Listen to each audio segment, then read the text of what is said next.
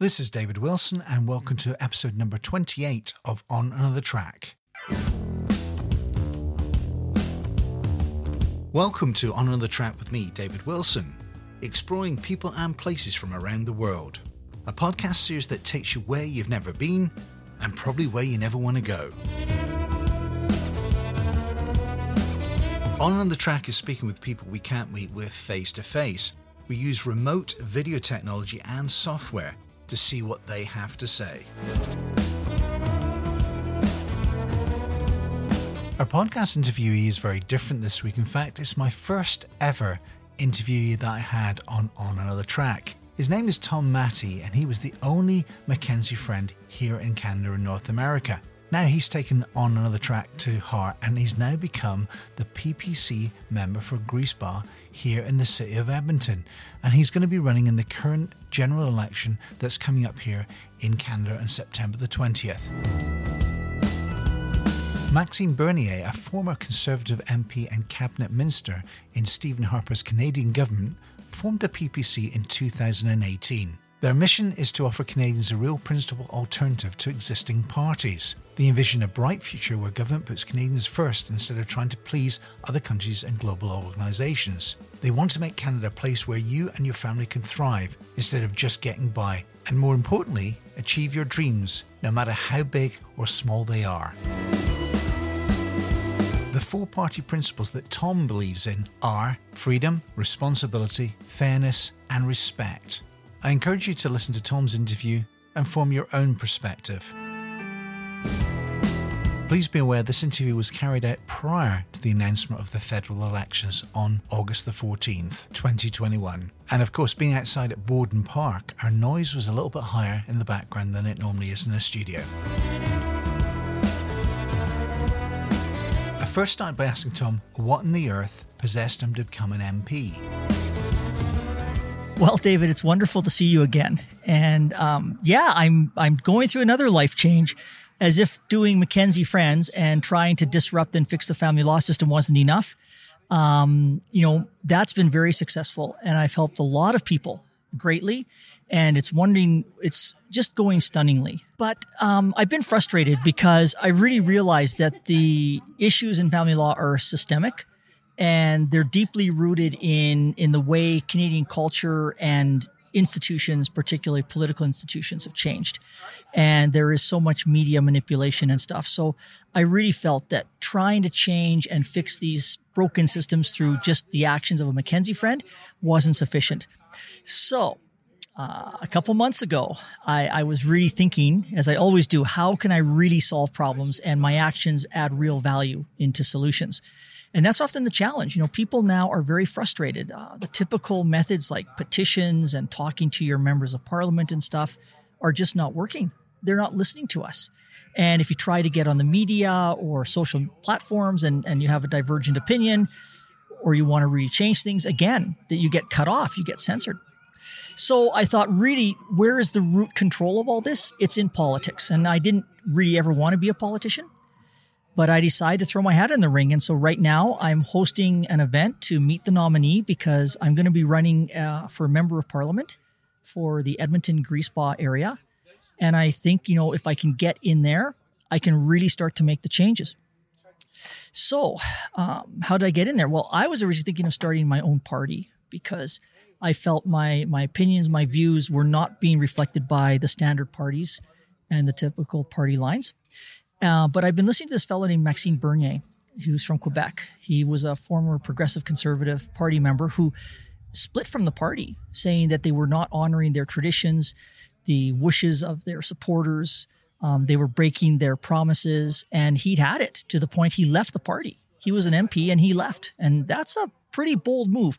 And I can appreciate and get behind leadership like that. So the more I listened and talked to this guy, the more I was impressed by him. And I found out he was running a new party called the People's Party of Canada. And I went and I read their platform. And I would urge anybody in Canada to definitely go and check out the People's Party of Canada. Check out that platform. It resonated with me greatly. It's not the platform necessarily that I would write, but it's pretty close. And it's close enough that I would be confident and happy that voting along those lines, I would be creating a great future for Canadians, a legacy for the current people and their children and their grandchildren. And so I joined the party, and eventually they came and they said, are you interested in running as a nominee? And I said, hell yeah. And so that brings me to today. We have an event here to meet me. We've got about maybe 15 people here right now, which isn't bad. We're anticipating a snap election call to come very soon, which is a tricksy-wixy thing because it gives small parties like ours that are less known a harder chance to run. But I've got a phenomenal campaign team, amazing people that I'm just so humbled and happy that I don't understand. They're throwing their support, their time, their energy behind me. It almost brings me to tears thinking of people thinking so well of me and my ideas that they would give this to me, their time, their energy, their effort, and that's just amazing. So I've got one question. If somebody was thinking of becoming a candidate, because they probably still do have time, obviously the election hasn't been called yet, what sort of qualities do you think that people need to be able to step up to the plate and do this type of role? Sadly, many of the people who do this now have selfish, mental reasons. They want power, they want control, they like being in the public eye. I don't want those people. I really want people that don't want to do this, if that makes any sense. It really takes the courage of people who say, a great society is built by doing what you have to do, not what you want to do. And I really feel strongly that this is an area we went wrong. We've spent the last few generations telling our youth, do what you like to do, find what you like, be happy, have sleep easy, don't be stressed, don't be into conflict. But that really just allows people who are bad an easy time to run their bad, evil programs. So, this is something that has to be done. If we're going to save Canada for future generations, and that's the important term, future generations, people have forgotten that voting and putting people into power who will truly create a great future, not just for you, but for your progeny, for your nation, for your community, is very important. It's one of those things that has to be done. So I guess the people I want to see doing this are the people who want Canada to achieve its full potential, who want Canadians, want our children and grandchildren to have as good a future, as good of a life as we enjoy today.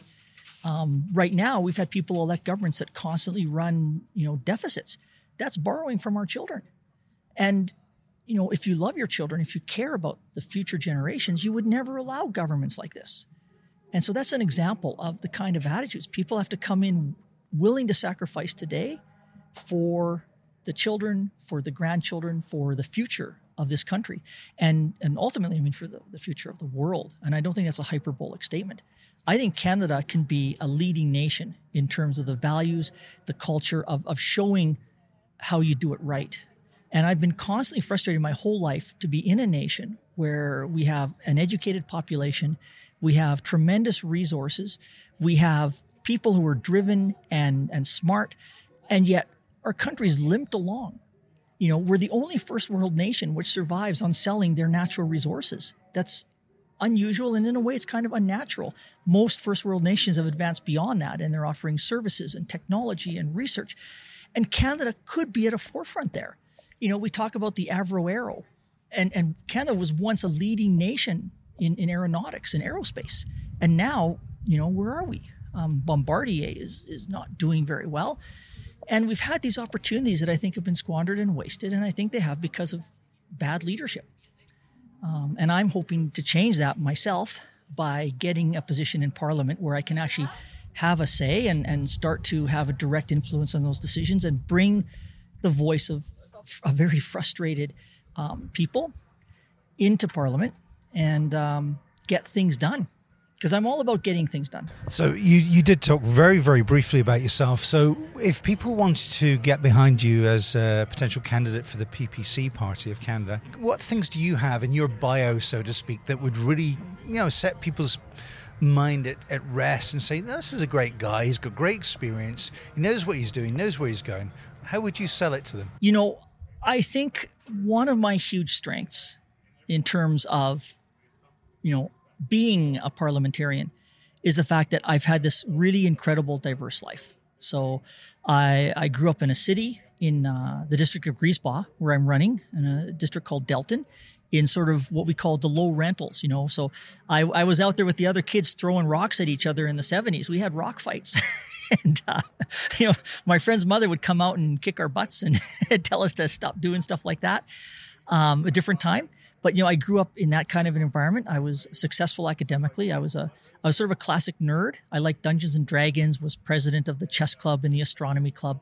I loved science and astronomy, highly influenced by Star Trek. I was a Star Trek and Star Wars junkie back before it was popular to be these things. You know, but I grew up in a neighborhood that kids were tough. I was in a lot of fights when I was a kid. I've been punched a few times and thrown a few punches. You know, and I had a lot of great friends and, you know, a good time growing up. But when I got a bit older, we moved out to the country. So I lived in a rural area, a little hamlet called Busby. And I went to school in a small town called Westlock. And, you know, it was really odd being there because, I mean, if it was unpopular to be a nerd in the city, imagine what it was to be a nerd in a town like Westlock. So that was some interesting challenges. You know, when I was in the city, I didn't get bullied much because I would fight. But as I got older, I realized fighting was not a good thing. And so when I was in Westlock, I kind of got bullied and just kind of sucked it up. But people could tell by my stoic nature, I don't think it was going very far. And I think I had the respect of my fellow high school students, but not necessarily their friendship because I was an oddity for them. So I loved astronomy, left high school to study for a physics degree at the U of A. I kind of realized, though, that to be an astronomer meant doing a PhD and stuff, and I just didn't feel I had it in me. And I really loved the side of astronomy of looking at the stars and, you know, star hopping your way from a star to a galaxy to a nebulae, you know, and I loved doing that. I was a member of the Royal Astronomical Society of Canada. I wrote some magazines for some astronomy, or some articles for some astronomy magazines, and I had some of the best friends of my life at that time. I ended up switching and doing a B.Ed in mathematics, and I think I did a short-term teaching high school math. That didn't work out very well for me. I found that students nowadays did not have the drive, or, you know, schools had become different than I had expected and liked necessarily. So I ended up becoming an instructor at NAIT and at the Alberta Vocational College, which I really liked. And I think some of my time teaching at the Northern Alberta Institute of Technology was wonderful. But at one point, you know, I like life changes and diversity. So I had the opportunity to go and work in Thailand. So I went there to teach. And I was basically recruited by some Thai university professors at the Rajamangala Institute of Technology. So I went to Thailand, what was supposed to be for a year, and met a girl there, fell in love, and ended up staying for almost 12 years. And that was an interesting experience because I was always entrepreneurial. So I opened up an English school, like guest house. I was a professional photographer. I ran a bike shop for 19 years. We had the only mountain bike shop in Northern Asia for a while, and the only one that was Park Tool certified. So during the day, I would be, you know, teaching physics and mathematics, and then during the weekends and evenings, I was wrenching bikes at my shop and doing a lot of other things.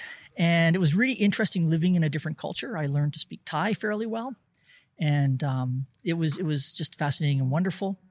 And then you know, I ended up working for several multinationals in pharmaceutical industry, typically in senior management positions. So I was a factory operations manager for an American company, and ended up building a factory from scratch in a rural area. And that was a challenge. It's probably the hardest job I ever did in my life. Was we expanded to 5 times the size, and you know, you're working with a different culture, people who don't speak the language, and it was really interesting. I've got a ton of fascinating stories about working there.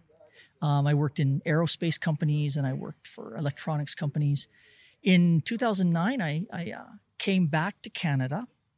The reason being that my kids were getting older and I wanted them to get an education here. Unfortunately, things with my Thai partner were not going well, and we ended up being thrust into the family law system. And at the time, I'd become a professor here in Canada, an adjunct professor, meaning I taught under contract, and I was working at Grant MacEwan, later on the University of Alberta and Mount Royal University. All great institutions that I really liked working in, but I did see changes coming in them that concerned me. And even during my time, though brief at those institutions, I tried to participate in the changes that I wanted to see kind of happening. So I've always been sort of that, I think the quote is from Oscar Wilde, but I'm not sure if that's the correct guy for attributed to others. But the quote is, "A reasonable man adapts himself to the world around him, and an unreasonable man tries to adapt the world to fit him." So all change, all progress, all advancement depends on the unreasonable man. And that's been me. I've been kind of that unreasonable guy trying to advocate for progress and changes that I thought as being the best things for not necessarily me, but for the people around me. And that's fundamentally the difference is I would often advocate for changes that wouldn't benefit me, but that I saw as being beneficial to the people around me, knowing from my experience in Asia that that's what's really important to make the positive changes for me. In Asia, what I saw is you have a huge socioeconomic disparity. And you saw these rich people with these great mansions and they're driving Mercedes and they've got this wonderful life. And they drive out of their wonderful gated mansion and they're surrounded by unhappy people, by garbage, by poor infrastructure.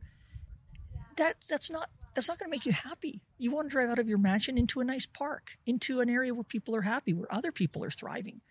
It broke my heart sometimes that the owner of the company was driving a Mercedes and his staff were, sleeping in the factory underneath machines. And I really had the attitude that, well, look, man, I think if you're an entrepreneur and you develop a great factory, you deserve to drive that Mercedes.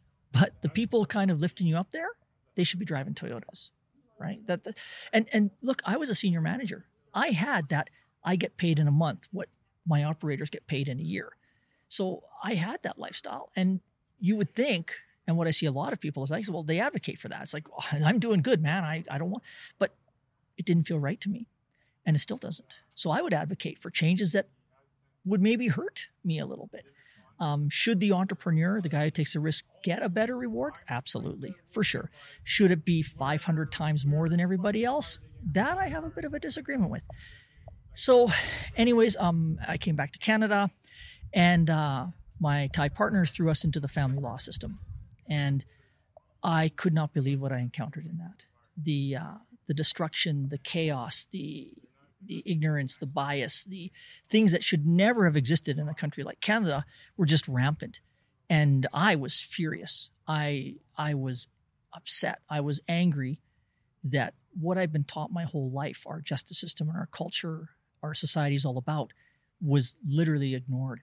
And then I saw other things happening in my country. I saw the erosion of Canadian values. I saw the erosion of freedom of speech. I saw the erosion of ideals that I had learned and learned deeply because millions of people died in the past to break out of serfdom, to be able to have the right to say what they want. They died as serfs. They died in other people's wars. And we'd gotten out of that. And I saw us going backwards. So can't fix everything. I decided to focus on family law.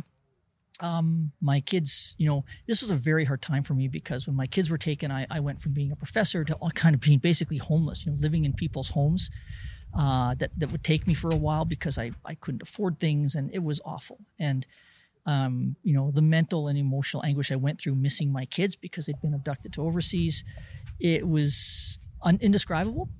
But I'll tell you what it did do. It made me really understand a lot of marginalized people and how they get there and why they're the way they are, why they're frustrated, why they may react in anger in ways that our privileged and higher up people don't understand. They go, why are you getting like this? Why are you so irrational? Why are you yelling? Well, it's because you've lost your kids or you've lost your home or you've lost your job. People shouldn't have to be calm and rational in these situations. They have a right to actually be angry. And I don't see anything wrong with that. Up to limits, right? You don't be violent and stuff. But, and I saw more and more our society was not listening to those marginalized, underprivileged people who were struggling. They looked at their attitudes, at their concerns and say, well, we'll toss you a bone or two. Here's a little bit of welfare. Here's a bit of help, and now you should be happy. They're not happy. People are happy when they're fulfilling their potential, just like nations succeed when they're fulfilling their potential. I believe very much in sovereign independence. Canada can and should be able to take care of most of its needs itself. We shouldn't necessarily be beholden to the global empire and sourcing necessary and essential goods and services from other countries. Now, I have an economics degree. I did a master's in economics, and I know the importance and this cost savings associated with global enterprise, and I can respect that. But there's a time for things. And right now, nations are not aligned in values and cultures. And so being beholden to nations that necessarily don't share your values and stuff is a way to maybe be invaded, taken over. That's hyperbolic to say, but it is, perhaps in the future, a truth, as we're seeing a lot with Chinese interference in many, many nations, including Canada.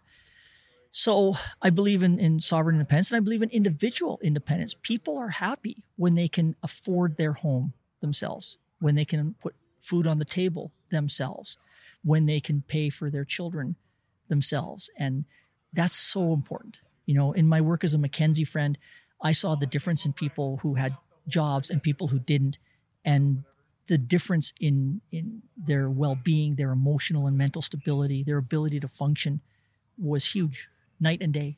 People need jobs. They need jobs that allow them to be independent and free.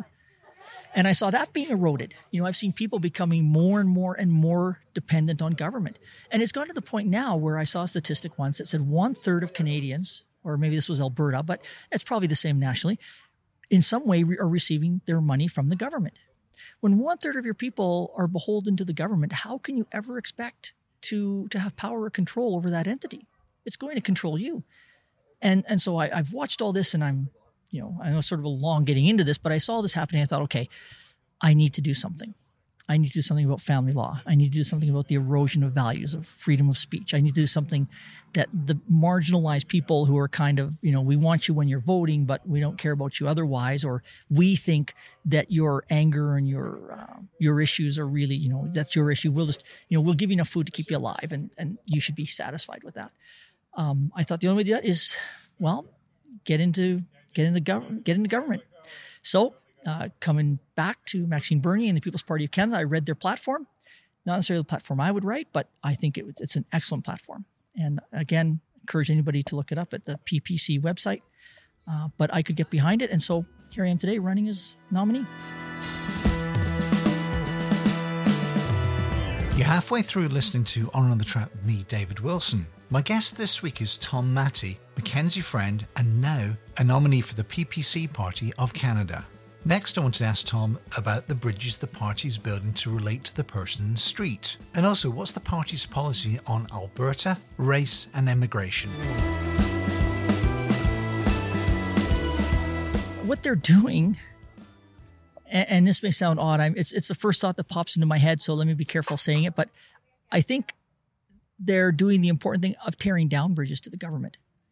They're not building the bridges. There's too many bridges right now between government and the people. What people need is autonomy and freedom, self-reliance, and government needs to get out of the way a bit more. And so I think, to throw this back at you, I think they want to tear down some of those bridges. They want less government involvement with the people, and they want less government involvement on a national level with the provinces. They want the provinces to be more autonomous. And I like that because, Canadian culture is unique and special. We have this enormous country. And, when I talk to Newfoundlanders, or Newfies as we love to call them here in all, happy camaraderie, their culture is quite different from Alberta's culture. And I think giving provinces more autonomy to deal with their more local people is a wonderful way to promote the values of Canadian diversity while still having a unified national agenda. And so I think we want to break down those bridges and give people more autonomy, more freedom. And I think when you do, you're going to find people do great things with it.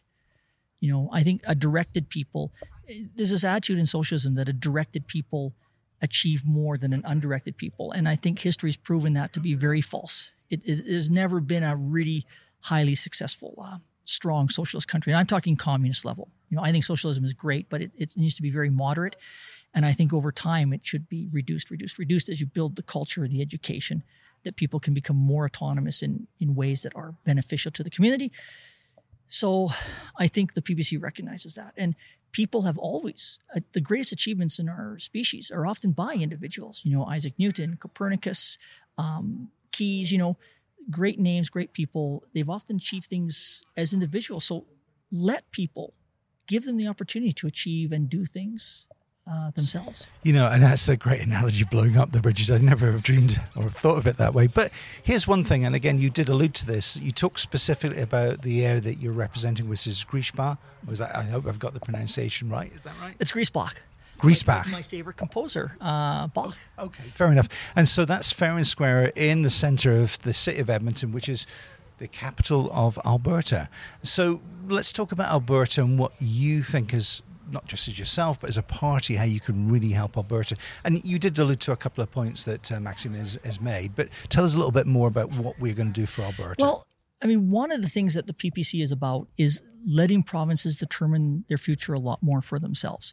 Albertans in general have been very frustrated at their relationship with the national parties in my entire lifetime. In the 70s, we all hated Justin Trudeau's dad, Pierre Trudeau, because of the way he treated the West. And the West has been marginalized, and a lot of individual people from certain groups should really identify with this. The West has been marginalized the same way that individuals get marginalized. The East has profited and taken from Western Canada for shall we say, generations. And I say generations because I want to personalize this. It's not, they're not taking from provinces. They're taking from the people in those provinces. And that makes it a personal battle. It's not a political battle. This is a personal thing. When the money I earn and the money my province gets from their resources, and then somebody else comes in and essentially picks our pocket for it, that's a personal thing. And I think Albertans have been generous and fair. We've paid these equalization payments to the East for generations. Albertans and their children have made sacrifices so that the East and their children can benefit, and that's all fair. I think that's good for national unity. But Alberta's been suffering lately, and now when we go and we say, "Hey, we're having a tough time, man. Can we get something from you?" And it's like, no. It's like you're dating this person, and you give to them, and you give to them, and you're thinking this is going to be a reciprocal relationship, a healthy relationship. And then, one day you say, well, look, I don't really have the money in my wallet to buy supper today. How about you buy supper? And they're like, what? I'm like, no, that's not how it works. You buy supper. You always buy supper. And I think the PPC is coming in and they're saying, no, we're going to expect the East, even though we're a national party, and national parties thrive on Quebec and Ontario votes. But to those of you in Quebec and Ontario listening to me right now, that has to end to build a strong Canada.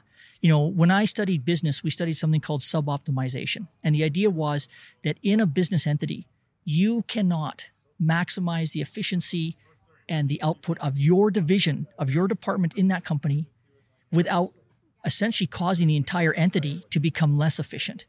It really becomes necessary that each province has to take a few hits so that the nation as a whole is strong.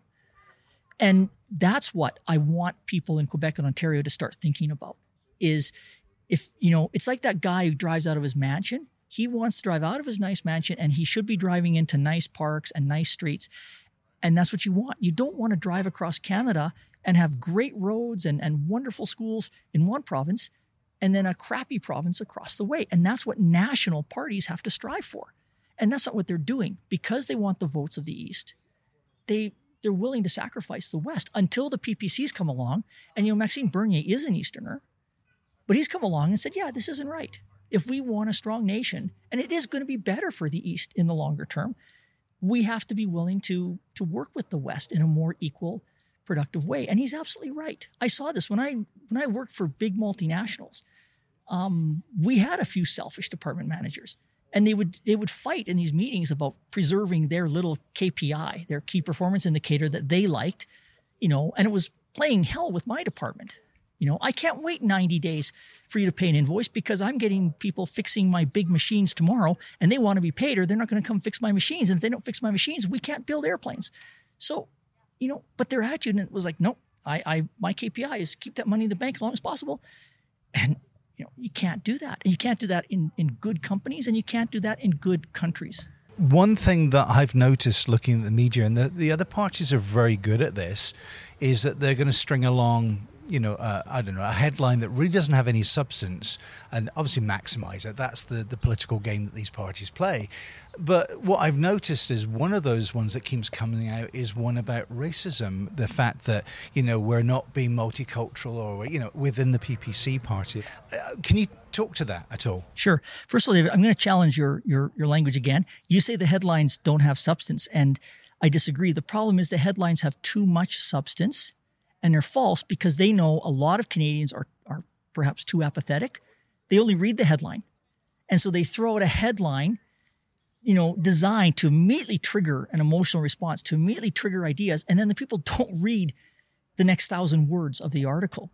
So I think in a way the headlines have too much substance, and that substance is designed to manipulate and misdirect. What people need to do is to read the text. And especially with our media in Canada, who've essentially been bribed by federal government payouts, I don't even know if you should read it or not because they have an agenda. And it's so sad.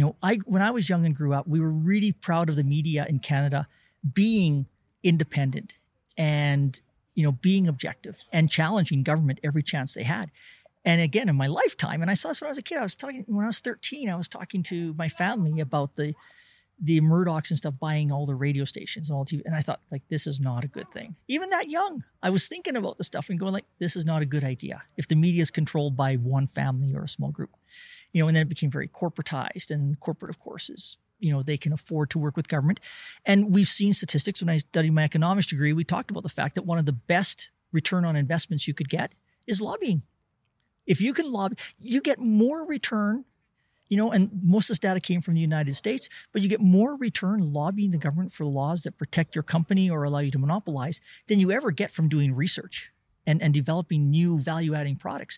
That's crazy. You're not supposed to make money or a profit without adding value. And we're totally turning that on its head. We've got all these non-value adding activities that can add enormous profit. And that shouldn't be happening. But the headlines and stuff, people need to look for alternative news. They need to be open-minded and critical thinking. I'll give you an example. Maxime Vernier and the PPC party is all about freedom of choice. And, they have come out and said that these vaccines for COVID should be a people's choice. And the headlines scream, PPC's anti-vaxxers. They're not anti-vaxxers. Again, if you read below the headline, what they're saying is people should have a choice. The deaths from COVID and stuff we feel don't warrant a mandatory system. But sure, take the steps you want to do to protect yourself and your family without infringing on other people's rights. When I was in school, in social studies in high school, I remember, and I don't know if high schools still teach this, but I remember my social studies teacher, Mr. Seward, I remember him to this day, and he said, the way to define rights is that, the rights of your fist end where the rights of my face begin. In other words, if you want to get vaccinated, if you want to wear masks, that should be your choice, but that shouldn't be you mandating your choice onto others. I don't think, and the PPC doesn't think, that this particular pandemic warrants that. Now, if it did become, if you had a huge death rate from it and stuff, we could reconsider stuff like that. But the headline screaming anti-vaxxer or racism, which is another thing they do because the PPC policies on immigration and refugees are tighter than current governments. I think they're quite reasonable. But you get these headlines, these substance headlines that scream racist, and people don't read past that. Just to talk to that a little bit more, I'm going to press you on it. Where are we on the immigration side of things? Where do we stand as the PPC party? So the PPC party's mandate is Canadians first and foremost.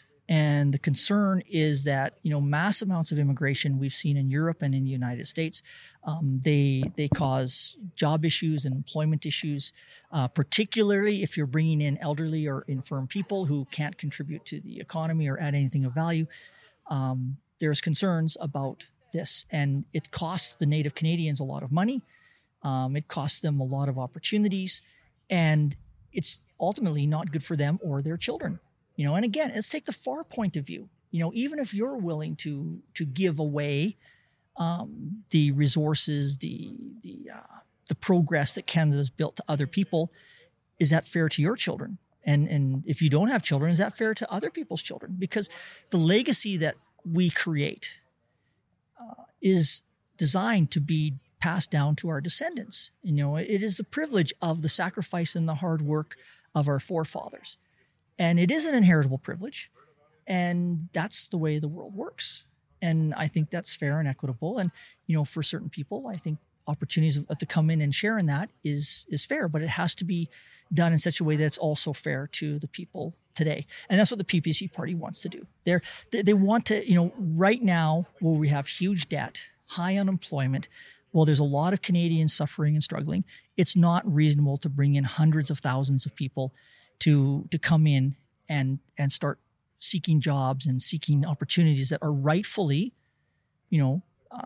owed to the descendants of the people who built this country. And to clarify that, as a PPC party, you're not against immigration. That's the point, isn't it? You're not against it.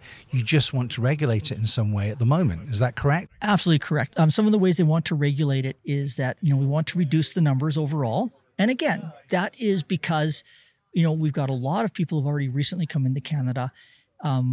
They haven't really developed themselves into contributing members necessarily yet, and some have, but overall, I mean, they're struggling a little bit, and they're also causing extra struggles for Canadians. And so the idea is that at this time we need to reduce, and that's normal. Like when your family has loses an income, you budget, you change what you do in your family to accommodate yourselves, and that's all we're at right now. There's been changes since the early 2000s when money was everywhere and economies were growing, then okay, you can take a lot more people.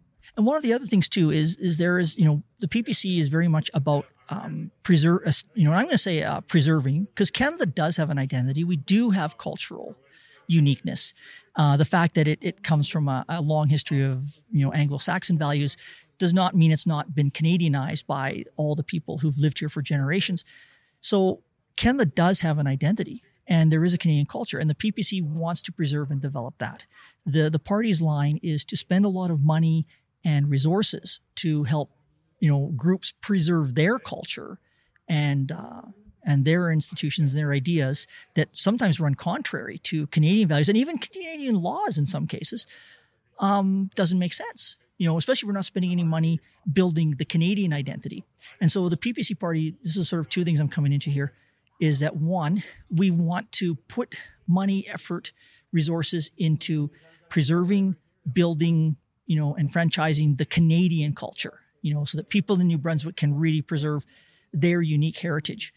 And at the same time, they are planning on a values test for newcomers to Canada, essentially saying, look, if you want to come to Canada, here are our values, and you've got to be willing to ascribe to live within these values.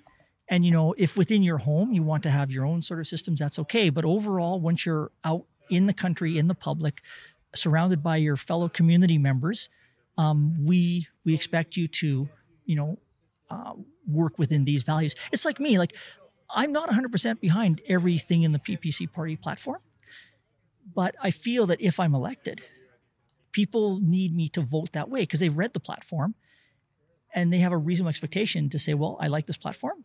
And then my MP is supposed to vote that platform. That's fair.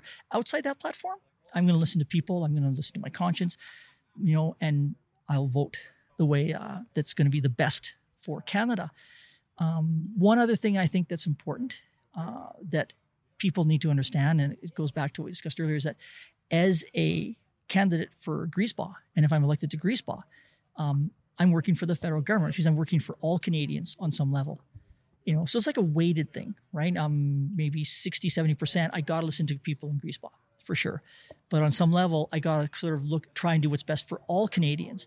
And if people of Griesbach have to give up a little bit so that all Canadians can do well, I think that's a fair thing, but it should be discussed and explained to them, right? And that's where the participation in politics is so important.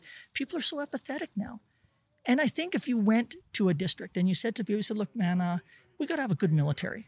And you're going to have to pay a bit of money for that. Or we need good national highways, and you're going to have to pay some money for that. I think people would say, well, you know what? Yeah, I want to drive to Quebec and, I'd like to travel on good highways to do that. They're willing to do that. But see, right now, nobody asks them.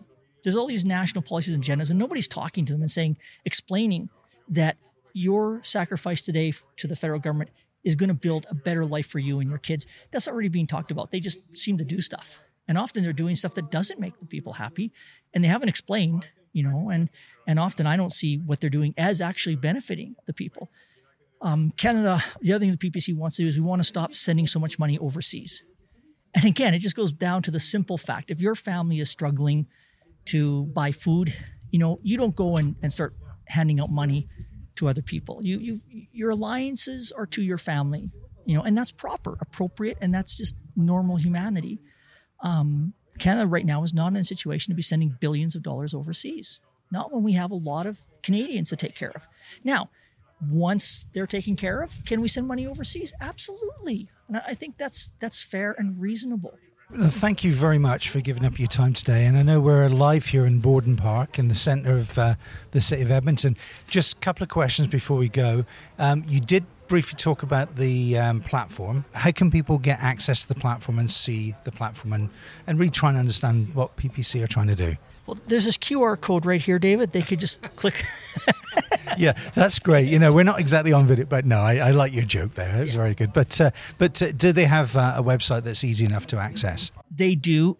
www.peoplespartyofcanada.ca. Okay, and just final question. How can people get a hold of you personally? Because obviously they may have questions on what they've heard today. What's the best way of accessing you? Is there a telephone number, an email, or a Facebook page?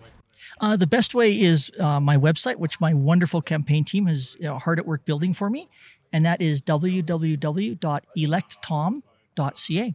Superb. And I'm going to just push in one final thing, and we're going to look at the crystal ball. When do you think the election might get called? Well, we're hearing news that a snap election might be called as early as tomorrow. And a snap election means an election that is called to happen very, very quickly. And so they're talking, we might be voting on September 20th, essentially giving, people like me very little time to react. But we're going to do everything we can. And I think, if Canadians read that platform, if they get educated, and it doesn't take too long, I think we can do well. It's just lifting people out of the sense of apathy and hopelessness that seems to be kind of the menage that, that seems to surround us today. Okay, Tom, I want to thank you so much. So that was Tom Matty, the PPC nominee for Griesbach in Edmonton. I've got that right, have I? You've got it perfect, David. And thank you very much for your time and the opportunity to reach out to not just people in Griesbach, but to all Canadians in the hopes that we can start to create the legacy that this country and our descendants deserve. You've been listening to On Another Track with me, David Wilson. My guest this week is Tom Matty, Mackenzie friend, and now the new nominee for the PPC party in Griesbach in Edmonton. Remember, there are more conversations coming up in this series. Just look out for On Another Track with me, David Wilson, on your local podcast platform and subscribe. This has been a BritCam production for Urban Aspect Incorporated, keeping us safe on the roads of North America.